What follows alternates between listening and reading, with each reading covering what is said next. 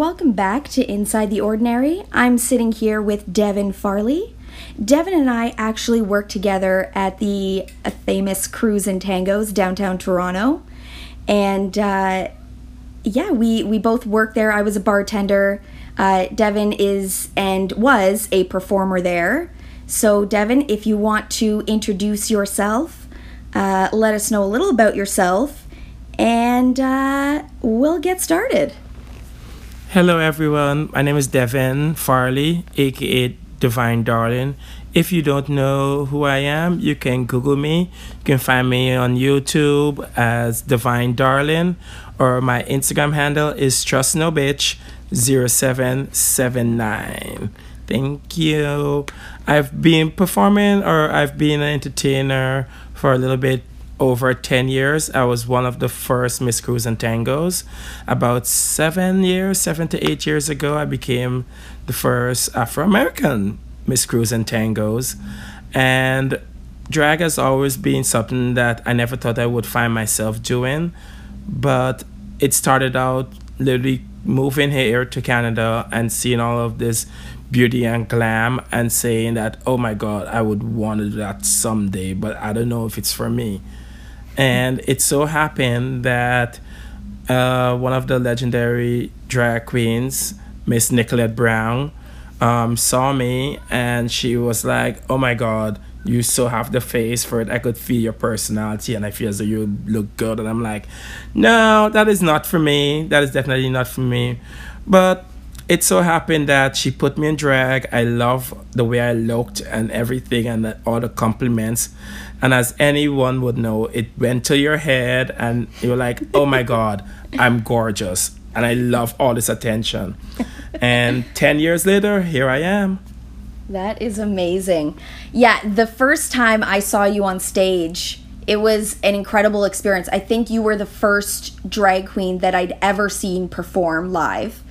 And I turned to my mom, because my mom had gotten me the job at Cruise, and I turned to her and I said, who is that? And she explained who you were. She said, that's Divine, and she's like the badass performer at Cruise and Tangos.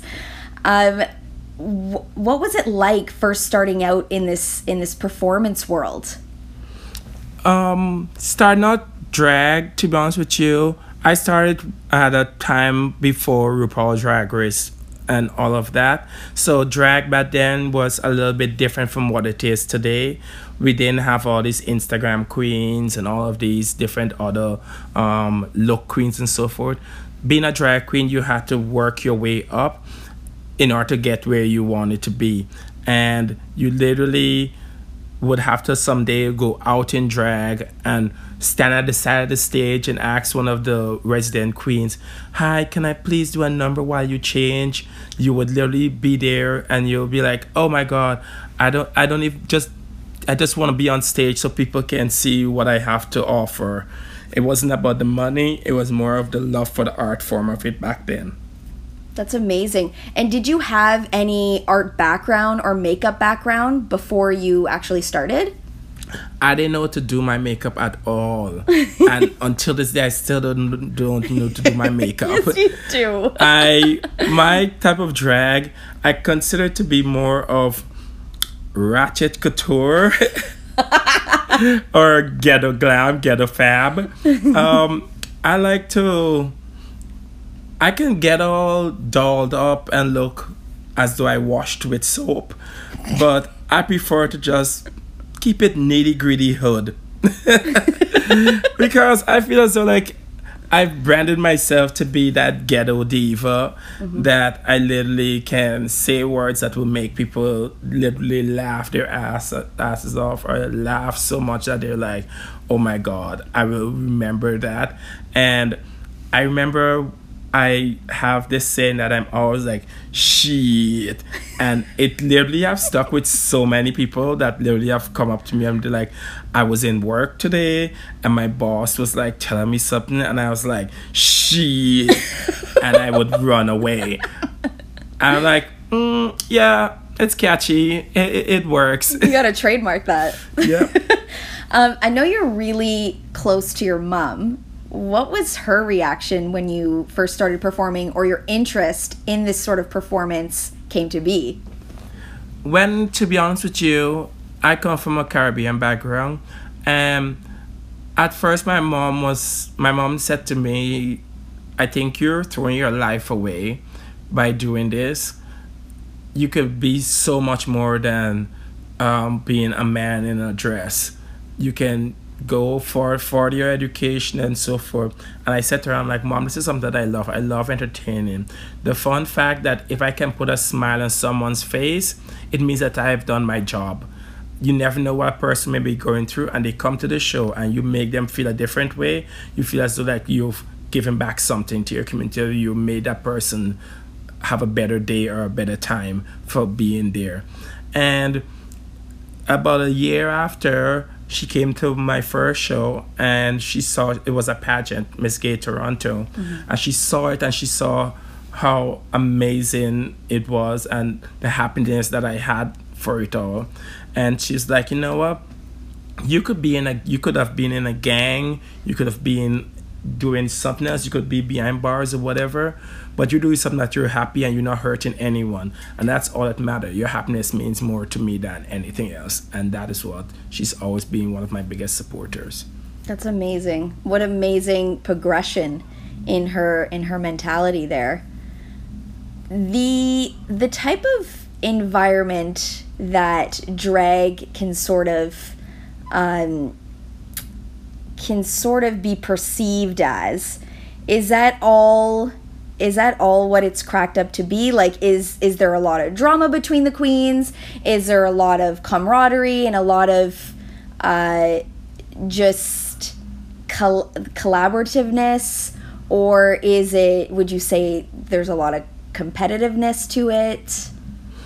I feel as though it's like any other job.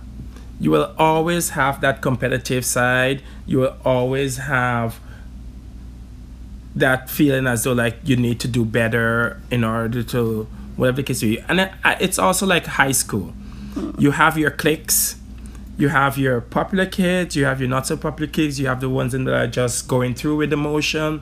It's similar to that. It's like you work hard to be popular, and you have to work even harder to stay popular. So it is a job at the end of the day. And a lot of people feel as though drag is more so just a man in a dress. It's not a real job of what they claim it to be. But you can make drag a profession, a job. You can literally make it a business. As long as you capitalize, you make drag your business. You have, whether your websites or whatever the case may be, you market on that. It is a job, because at the end of the day, you could be paying tax, writing off it, because it's your own personal business. And other people don't get that side of it. They feel as though you're just playing dress up. And I feel as though with the new baby boom of the new drag queens, I feel as though like that's how some of them feel, that it's just playing dress up and popularity, the popularity aspect of it, and not taking it to be more serious. They're losing the art form of what it actually is. It's a means of entertaining people and just having fun for it. If you don't love it, if you feel as though it's just a dress up, you will never go far in it. With the rise of Instagram, Facebook, Snapchat, do you think it's easier now for you to book jobs than it was when you first started? I find we have a lot of corporate businesses, or a lot of different entities that are now booking a lot of drag queens now to do certain events than they would have before. It has become a broader market that we get a chance to expand on. It's becoming a little bit more mainstream than it was before. So yeah, there are more options out there for you now to do certain things and get your name out there. Social media plays a massive role now in people getting to know exactly who you are. Back then, you would have your business cards and you would walk out to a bar, you give a bar your business card. Now it's like, oh, let me see how many Instagram followers you have. Da, da, da, da, da. Oh, well, I can book you because you have this much followers, and maybe this much people will be there for you. But you still have those people that buy Instagram followers in order to look popular, but it's a business. So if you have to buy Instagram followers to look popular and people can book you off of that, hey, you may be doing something right. Divine Darlin, where did that name even come from? To be honest with you, I was a part of a group called Divine Intervention, a dance group, and Divine actually is a E added on to my boy name, kind of, Devin Divine. And my name was Divine Brown, being Nicolette Brown, being my drag mom. And with it having Divine Brown as a Canadian artist, you guys may know of her. Our name was spelled differently, but we always had a mix-up in terms of when we had an event and she was there and I was also there, which has happened before. And so when I was changing over from my ghetto ways to more glam ghetto fab ways, Misha Ross, another legend in the community, herself and Miss Georgie Girl, they actually give me the last name of Darlin, so I changed my name from Divine Brown to Divine Darlin in order to rebrand myself. That's awesome. Now, you mentioned drag mom. What is that concept of a drag mom? The concept of a drag mom is someone that steers you in the right direction. They take you, they mold you to be someone that is going down the right path. And it's kind of like that motherly figure that you can turn to if you need any advice or anything, you need someone in your corner to talk to. Just someone that is there to assist you and help you out. It's like having a family, your own family within the community. That's great. That sounds amazing, especially for people who would get into this profession and maybe not have that kind of support from their actual family. To have that support from, a drag mom or a drag family would be obviously really incredible and really uplifting.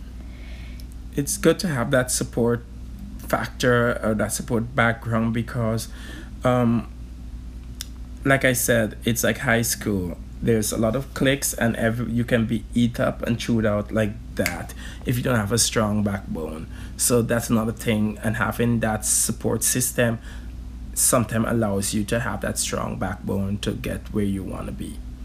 Have you ever felt pressure to be something or to live up to some sort of image as a performer? Or did you always feel as though you could be authentic and just yourself?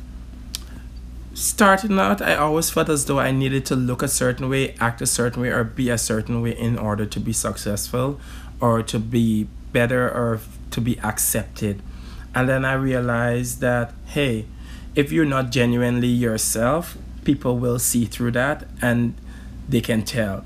And I grasped the concept of, you know what, I'm going to be me and do what I need to do. And yeah, I may have to work on certain things, but at the end of the day, at least I know I'm being true to myself. Yeah. Do you always feel as though like you have to be reinventing yourself, like with all these new drag queen performers that are coming out? So I know there's been quite a few since I left Cruise. Do you feel as though you've had to always be on your game in terms of what's new and what's really on the scene at the time? I feel as though you always have to always keep yourself updated with what is new and what is current and so forth, because you're only as popular as your fan base. And in order for you to build that fan base, you have to give your fans them what they want. Basically, you can't just shove certain things down their mouth. You have to basically get them to love you for what you're doing. Yeah, sometimes you have to stay true to yourself and say, I'm just going to do this because this is my lane, this is what I'm going to be doing. But that can bite you in the ass so harshly that it's insane, because what they might be looking for, you may not be given, but someone else will be given, and you keep like going down and down and down. So you always have to keep on your game, reinvent yourself, buying new wigs, buying new clothes, giving a different look, come up with a different mix, music, something to keep reinventing yourself over and over and over, because people do not want to see the same thing over and over, because you become so stagnated and they're like, oh, I know this show, I've seen this show before, I'm not even about it. Yeah. I've always wanted to know this. How do you memorize the words to all of these songs that you guys perform? I see you guys lip sync all the time. That's part of the performance, that's part of the act, which is incredible. How do you just listen to the song over and over and over again until you get it, or? Listen to me, darling. I'm the last person you should be asking about lip syncing to a song. Everyone knows that Divine Darling never know the words to her song. But what she gonna do, she gonna give you a damn performance, honey. And that's the key aspect about it. Everyone is like, Divine, I don't know the words to your song. 10 years or more later, I'm still on top of my game. Crowns, titles, when it matters, it will be there. She will deliver. But I know for some of the girls, they sit there, they listen to it, they're in the shower, they have it on repeat, they're just relaxing, they have it written down, the words and everything. That's commitment, and that's doing the job. And for me, yeah, if it comes to it, I'll do it, honey. But if I don't know the words of the song, there's tricks and trades to everything. You gotta do what you gotta do and give them a show. If I see that they're trying to catch on to that, I'm gonna drop in the splits. That is your go-to. I'm gonna drop in the splits or do some hair flips, so no one will see anything, honey. And I guess that has been working for me. So if it's not broken, I ain't gonna fix it. Do you feel as though Devin and Divine are the same person? Or do you feel like you accentuate Devin a little bit more when you are Divine?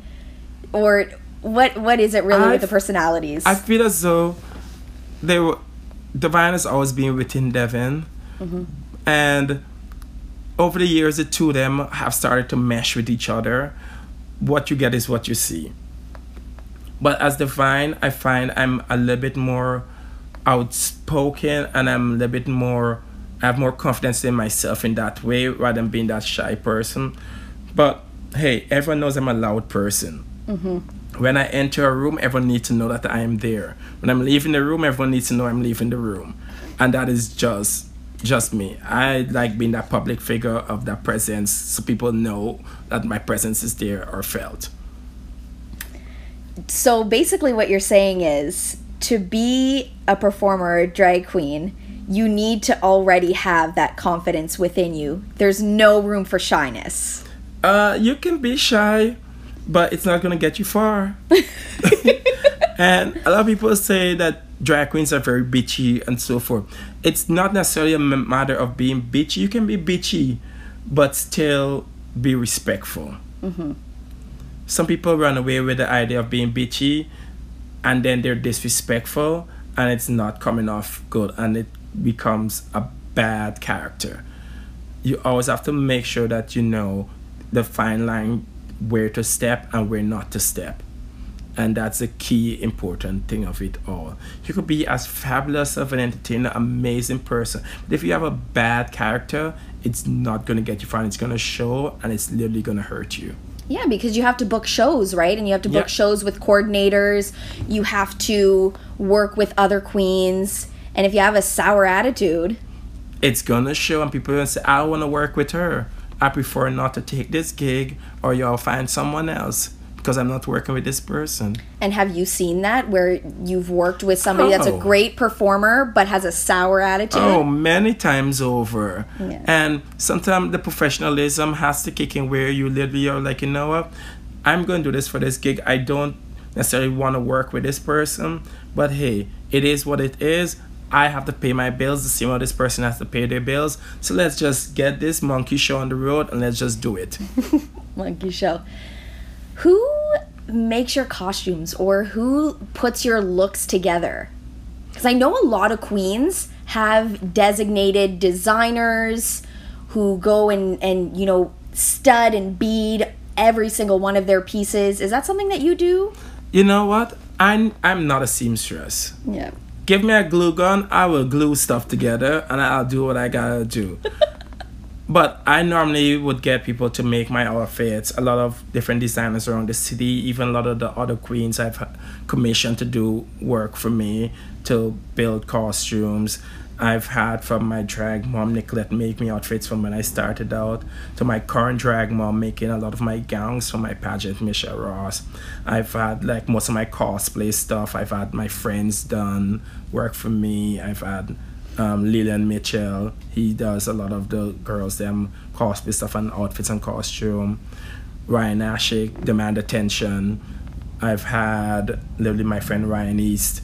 Like a lot of people have made stuff for me. Jeffy Beer. Like a lot of queens have made a lot of stuff for me, and I'm thankful for it. And then there's still websites that I actually go on and I purchase stuff from and get those shoe wise. I've literally ordered a lot of my shoes online because I have a massive big ass feet. Have you ever felt, or have you ever experienced rejection where like you're performing and an audience member is just not having it? Oh, and how do you respond? Story of my life. You will never be able to please everyone with your performance in the audience. Sometimes people like another queen over you, or so that they're not there for your type of performance or the type of show that you're giving. It could be splits and handstands. Yeah, like you will have someone that is literally just not, they're not your cup of tea. You could have everyone go off for your show and you get off stage and that one person say that one bad thing to you and it could upset your whole night. And you just have to roll with the punches sometimes, be like, you know what? Bad omen. Move away, back up. Devil get behind thee. I'm not about you. Just move on. And you have people that will literally stand there, watch your show, and they have their hands crossed and they're like, I'm not about this. No, not today, Satan. And I'm like, Satan. I'm like, let us not think about this. Let's just not do it then. So you have your days and moments and you just have to like roll with the punches. Now, and that's a great message, by the way, because I think a lot of people take rejection really hard, but the reality is that it's part of life. Not everyone's going to love you. Not everyone's going to appreciate your artistry and everything that you put into what you're passionate about. Ultimately, you have to be happy within yourself to really go out there, put yourself out there, and show everyone who you are. Yep. It's pretty much that. You have to, I always believe that drag can act as an armor for you if you wear it correctly. In terms of you putting on drag, it's like you putting on that army vest or that armor for you to go out to battle people. Because people will always have judgments about what they feel drag is or what your drag aesthetic should be like or whatever it should be. Because everyone has an opinion. But it's up to you to actually be able to have that tough skin to roll back with it and say, hey, no. This is what you may think. This is your opinion. Yes, you are entitled to your opinion. But I know what has been working for me and I'm not going to fix what is not broken. So at the end of the day, thank you very much for your opinion. But I'm literally grateful to where I am today with what I have. You spoke about judgment. I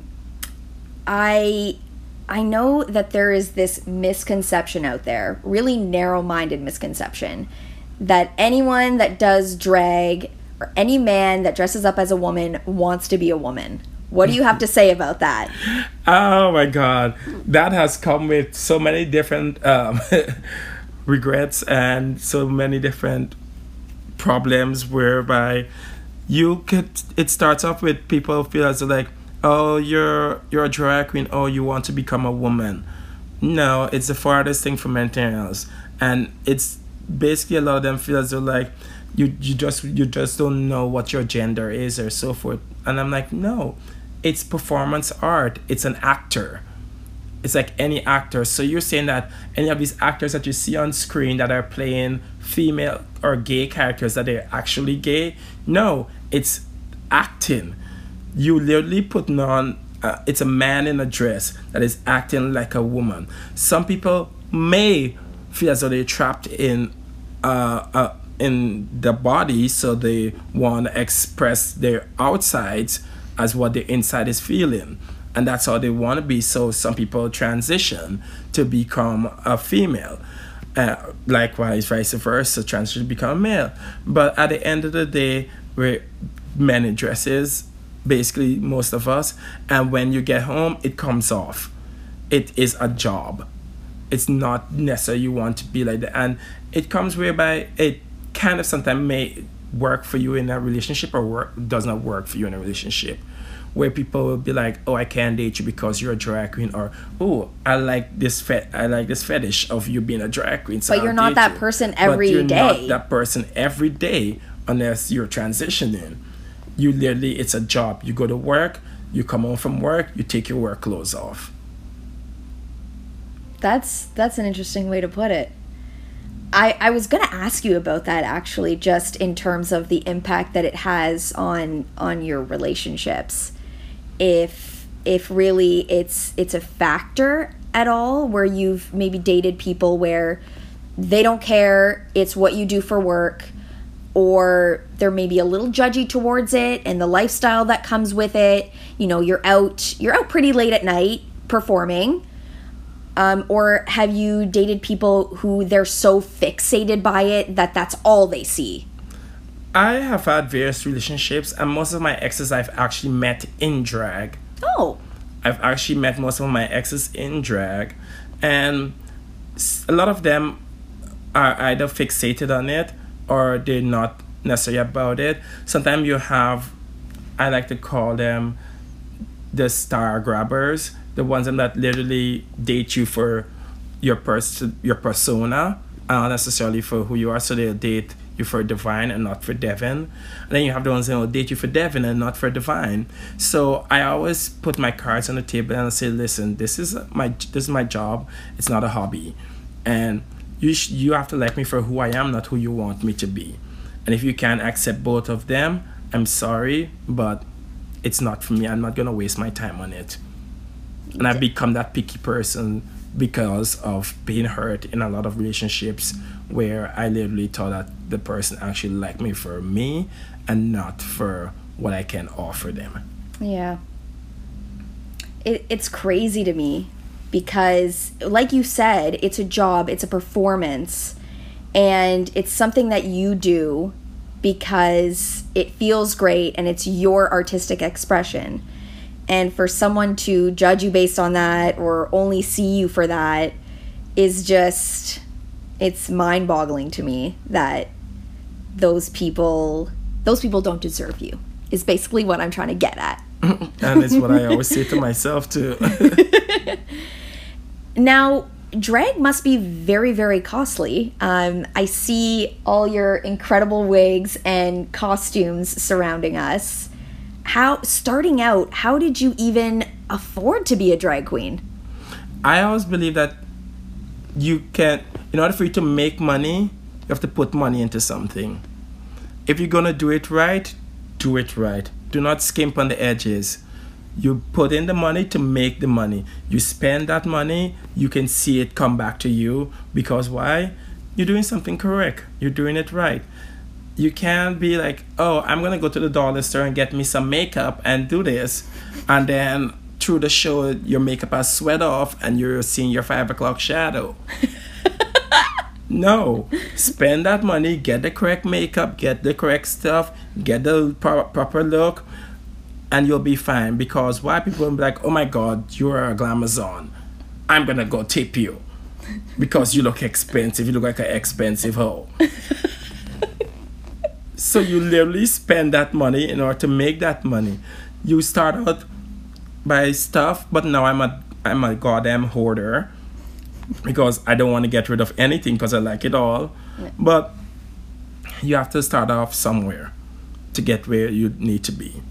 I think that goes for any business, whether it be a performer or a small business or anything. Exactly, a gym owner or anything like that. You have to figure out some way to put some money into it in order to get that sort of return. Sacrifices are there to be made for the betterment of yourself and for your business and for your craft. Yeah.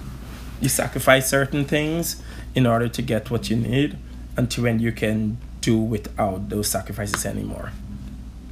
For sure.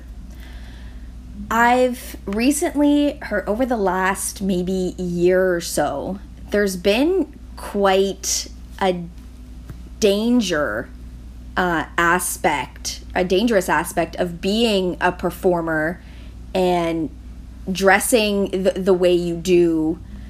Have you really like directly been affected by that? I know you know people who have, where there's been some dangerous things going on in the village, and you know, it could be the simple fact that they don't like a man dressing as a woman, and people are being hurt by that. Have you ever felt that way, where you were ever put in a dangerous position because of the kind of performer that you are?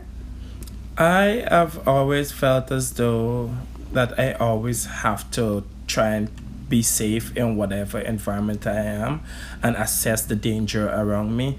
And there have been situations where I've gone to like an after party or something, or gone to a venue that is not necessarily gay friendly to perform at or something of the sort.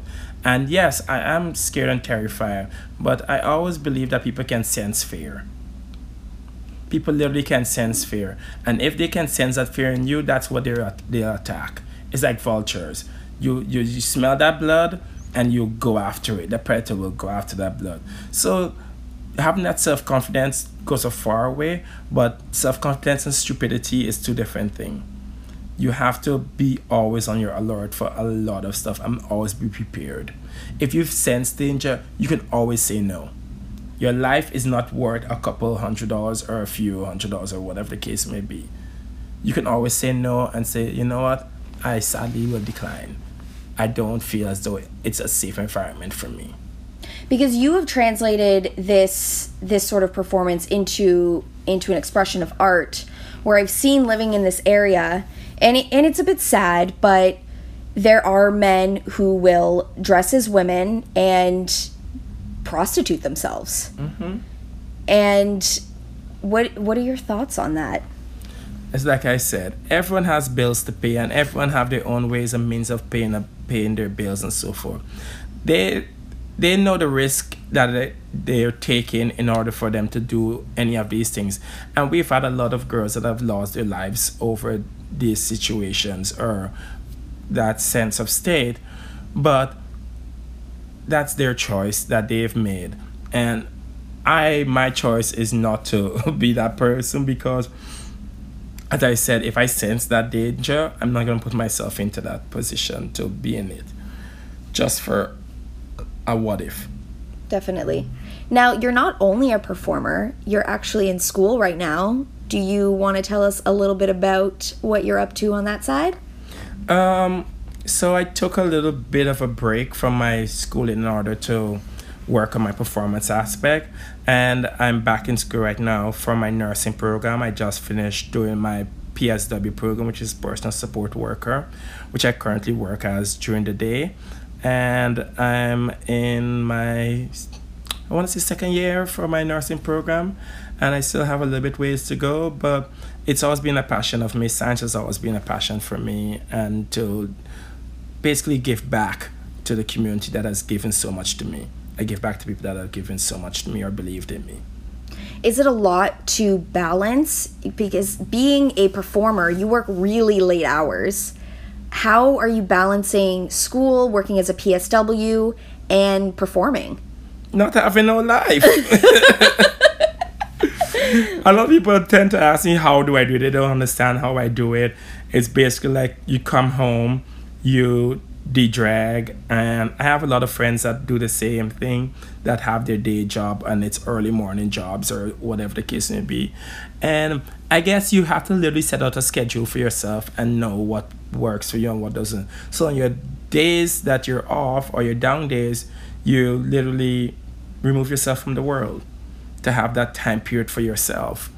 And it's basically like I get up, I go do my day job. I come home, I sleep, wake up, do school work, then have to go perform at night, get up in the morning, go to work, get back, school, same thing, routine over and over. But Same now, shit, different day. Same shit, different day. But now it's a little bit much different because I'm in school part time now, so I'm just basically taking as much rest on my brain that I can, in order, because you will burn out eventually, and you have to take that little time for yourself. And your health is the most important thing that matters, because if you're unhealthy, ain't no way I'm gonna be doing drag or going to school or going to the people work. So I always have to make sure that I keep myself that way. And everyone knows I eat very unhealthy because I love my Popeyes chicken. Popeyes! They should really sponsor you. I know, those bits. I found it hard myself. I mean, I was a little bit younger than you when I first started working at Cruise, and I was in school as well. And I remember how hard it was to work at Cruise. I definitely got sucked into the lifestyle of working at a bar, and it was really difficult going to school and balancing that sort of lifestyle. How did you, I just feel like you live such a very zen life, in the sense that you go and perform, and then you separate yourself, you're gone. Was that always the case, or did you ever feel when you first started you got sucked into that lifestyle? You were out late hours, and then you would sleep all day, and not maybe be as productive as you wanted to be. I always felt as though, like, as I said, I needed to be a part of the cliques, be a part of the groups, be a part of everything that is going on, in order for people to accept me and for me to be that person. And over the years, growing and seeing everything that is happening within the community and so forth, I utilize a term that people call ghosting. So if I'm finished, I will be ghosting you and I'll be out of here. And when you call my phone, I'll be like, girl, you didn't see me? I was there. No, girl, you weren't. Yeah, girl, I left a long time ago. Yeah. Because I felt as though if I know my body can only last for so long, I'm not going to try and push it, because I still have other things to do. A lot of my friends, they don't have as much as on my table as I do. So they can party until whenever, wake up until whenever, because for some of them, drag is their only job.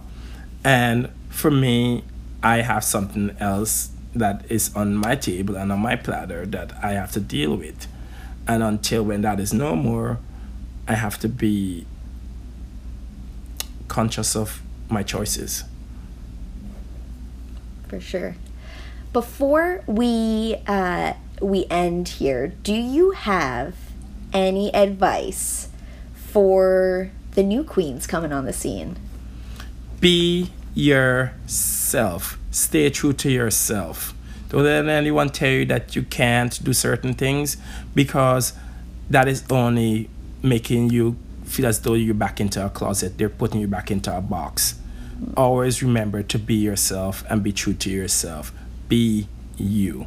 That's the best advice I can give to anyone. Be you. Be true to yourself. And on top of giving advice to new queens out there, what about advice to entrepreneurs? Because you basically are one. You're basically self-employed. Like, you have your own brand, and you are working basically as your own manager to book shows. Mm-hmm. What kind of advice would you give to people who want to start their own business, or who want to promote themselves as a brand?